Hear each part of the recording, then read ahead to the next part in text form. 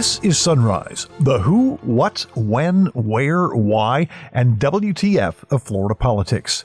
I'm Rick Flagg reporting from Tallahassee, where the COVID crisis shows no signs of letting up. The state health department has reported an average of almost 100 fatalities and 10,000 new cases per day over the past week, and Miami-Dade's new mayor believes it will get worse before the end of the year. Coronavirus cases are on the rise, and we must take this extremely seriously. Local governments often feel like they're on their own during the COVID crisis. Governor Ron DeSantis says he won't be imposing any mandatory requirements to try to stop the spread of the disease. He's also signed an executive order that prohibits local governments from collecting any fines from people who violate local mask mandates or safety measures. So much for the state. And at the federal level, Senate leaders have spiked every proposal for a new COVID relief package to help average Americans deal with the fallout, much to the dismay of Miami Beach Mayor Dan Gelber. And we are urging the Congress today to get together, put this package together, and allow us to continue to help people. The governor of New Jersey tells Florida Congressman Matt Gaetz he's no longer welcome in the Garden State after he tweeted pictures from a young Republican party in Jersey where no one wore a mask, practiced social distancing, or obeyed the crowd size limits. He also called the congressman Matt Putz. Key West pulls the plug on the raucous New Year's celebration that draws tens of thousands of people to count down the end of the year. There will be a 10 p.m. curfew on New Year's Eve. The election may be over, but that didn't stop Donald Trump from holding a campaign rally in Georgia over the weekend, about 20 miles north of the Florida line. He was there to support two Republicans in a runoff for the U.S. Senate, but the president spent most of his time claiming he could not have lost the election unless someone cheated, and he still believes he can somehow, some way, overturn the vote. They cheated and they rigged our presidential election, but we will still win it. We will still win it. We'll also have your daily calendar of political events. Spoiler alert, there's really not much going on. And we'll close the podcast with a story about a Florida woman whose arm became tiger food at the state's best-known Big Cat Sanctuary. And now the top stories on Sunrise for Monday, December 7th. On this date in 1941, planes launched from 6 Japanese aircraft carriers attacked the U.S. naval facilities at Pearl Harbor, which resulted in America's entry into World War II. More than 2,300 Americans died at Pearl. Compare that to the 3,100 Americans who lost their lives to COVID-19 on Thursday alone. There have been almost 290,000 deaths in the U.S. since the pandemic began. New coronavirus cases and hospitalizations are surging throughout the country, and in the most recent report from the University of Washington Institute for Health Metrics, they're projecting the death toll in America will exceed 530,000 by the end of March. So where do things stand in Florida? Well, the Department of Health confirmed 8,436 additional cases of COVID-19 Sunday, increasing the known total in the state to 1,058,074. We are number 3 in the nation. The health department also reported 96 additional fatalities Sunday, increasing the statewide death toll to 19,423. That's number 4 in the nation. Across the state, 4,400 people are hospitalized with COVID-19 now. There were 140 new admissions reported Sunday. Miami-Dade went through its own version of hell earlier this year when it became Florida's epicenter for the virus, and the new mayor is worried it's about to happen again. Daniela Levine Cava is asking the people of Miami-Dade to comply with local COVID rules to try to avoid a health crisis. So we're gathered virtually together as leaders representing all corners of our region to share an urgent and united message that our entire regional community shares, and we need to work together. Coronavirus cases are on the rise, and we must take this extremely seriously. We're gravely concerned about overwhelming our healthcare system capacity to care for COVID patients. Our hospital network in South Florida is one of the finest in the country and has done extremely well at dealing with this pandemic. But if we push our system to the limit, when COVID cases spread too quickly, we will be at a breaking point. So that is why it is essential that we all take steps in our own lives to protect our families and to protect our healthcare workers and first responders, those who are on the front lines every single day fighting this virus for us. It's not just for ourselves. It's not just for our families that we need to stay safe. It's for the families of the thousands of healthcare workers, firefighters, and police who are not just taking care of their own lives, but of all of our lives. protecting us and keeping our loved ones safe. And you all know I have contracted the virus as well. My husband is a physician and was exposed through a patient. So the good news is that we all know what to do. After 9 months of living with this dreadful disease, we all know we must wear a mask. We must practice social distance. We must wash our hands and sanitize, test, trace, and isolate.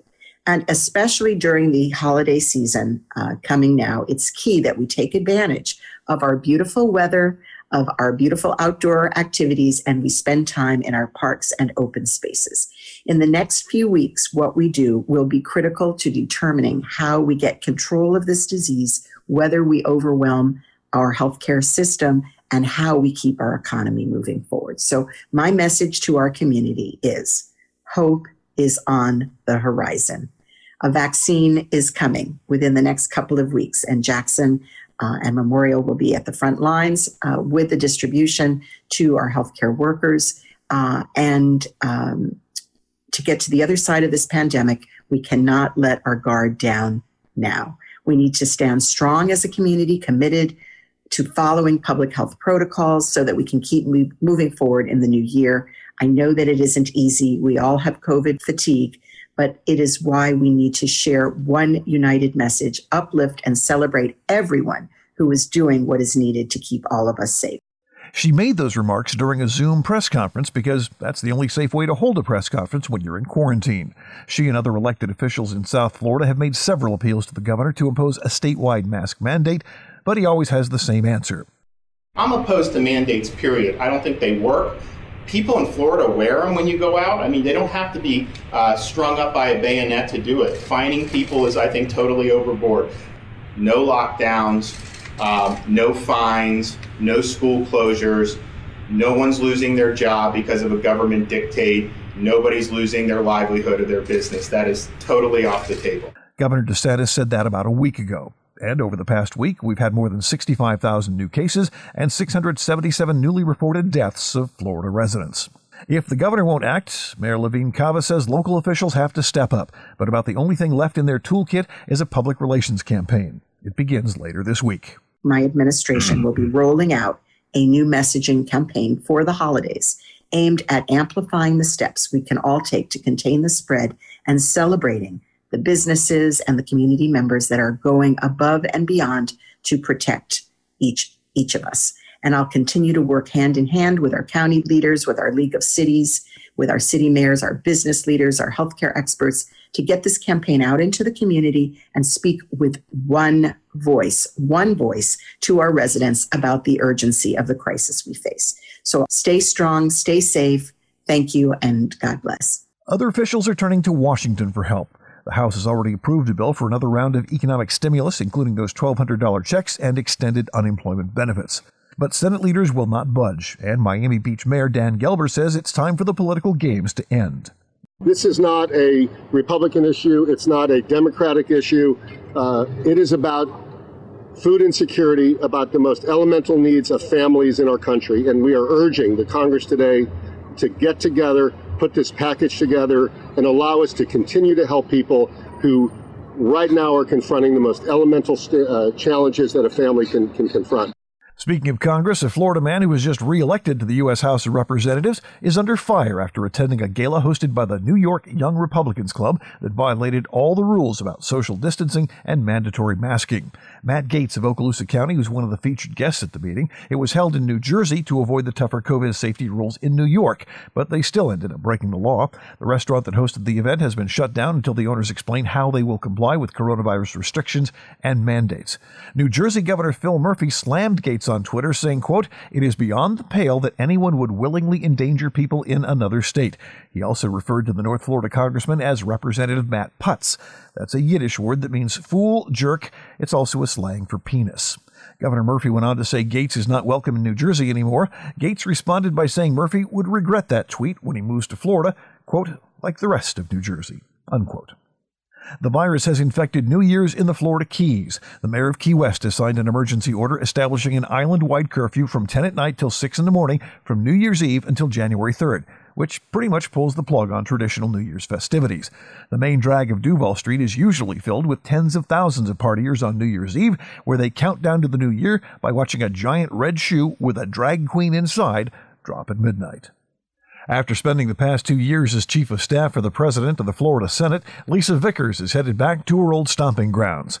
Vickers tells Peter Schorsch at Florida Politics that she'll be returning to the Florida Department of Revenue, where she served as executive director of the tax agency under former governors Charlie Crist and Rick Scott.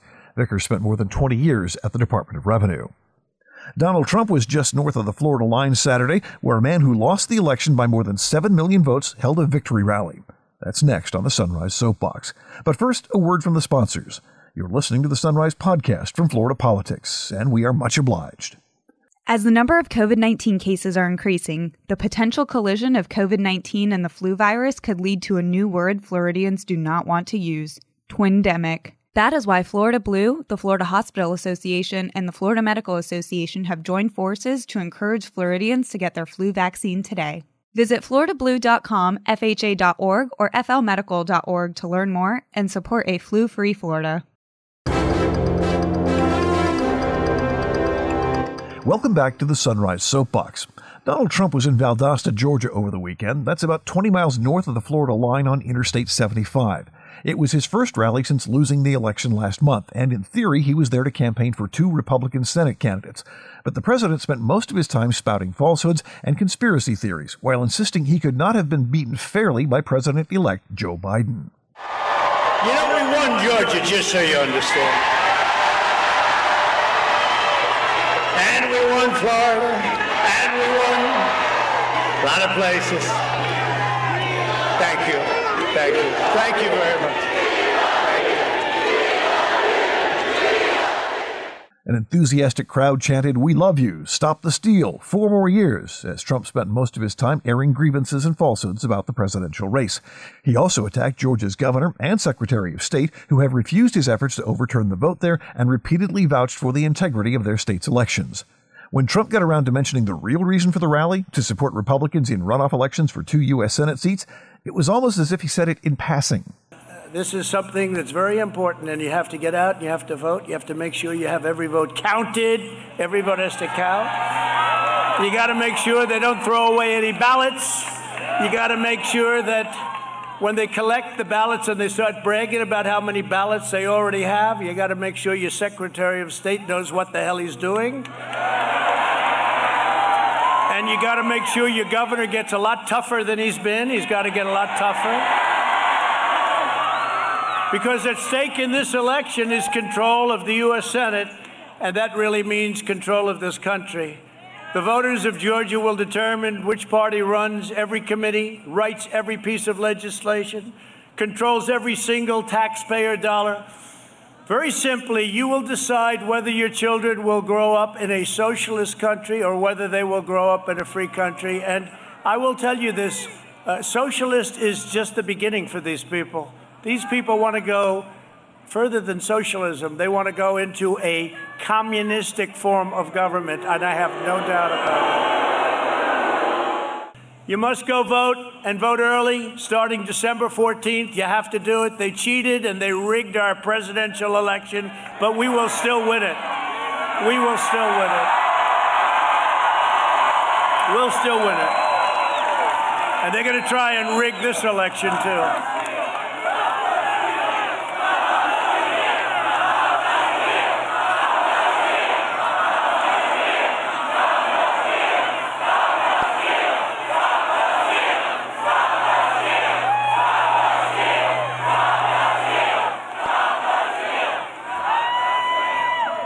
No, we continue to fight. We've had some great moments. We just need somebody with courage to do what they have to do, because everyone knows it's wrong. We need somebody with courage, somebody that makes decisions. And we'll be going up to the Supreme Court very shortly, and we really, if we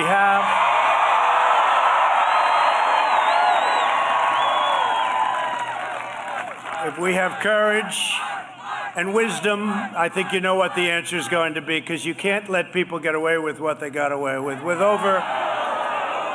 Think of it, with over 74 million votes, think of that, more than I got more votes than any sitting president in history, 11 million more votes than we got in 2016.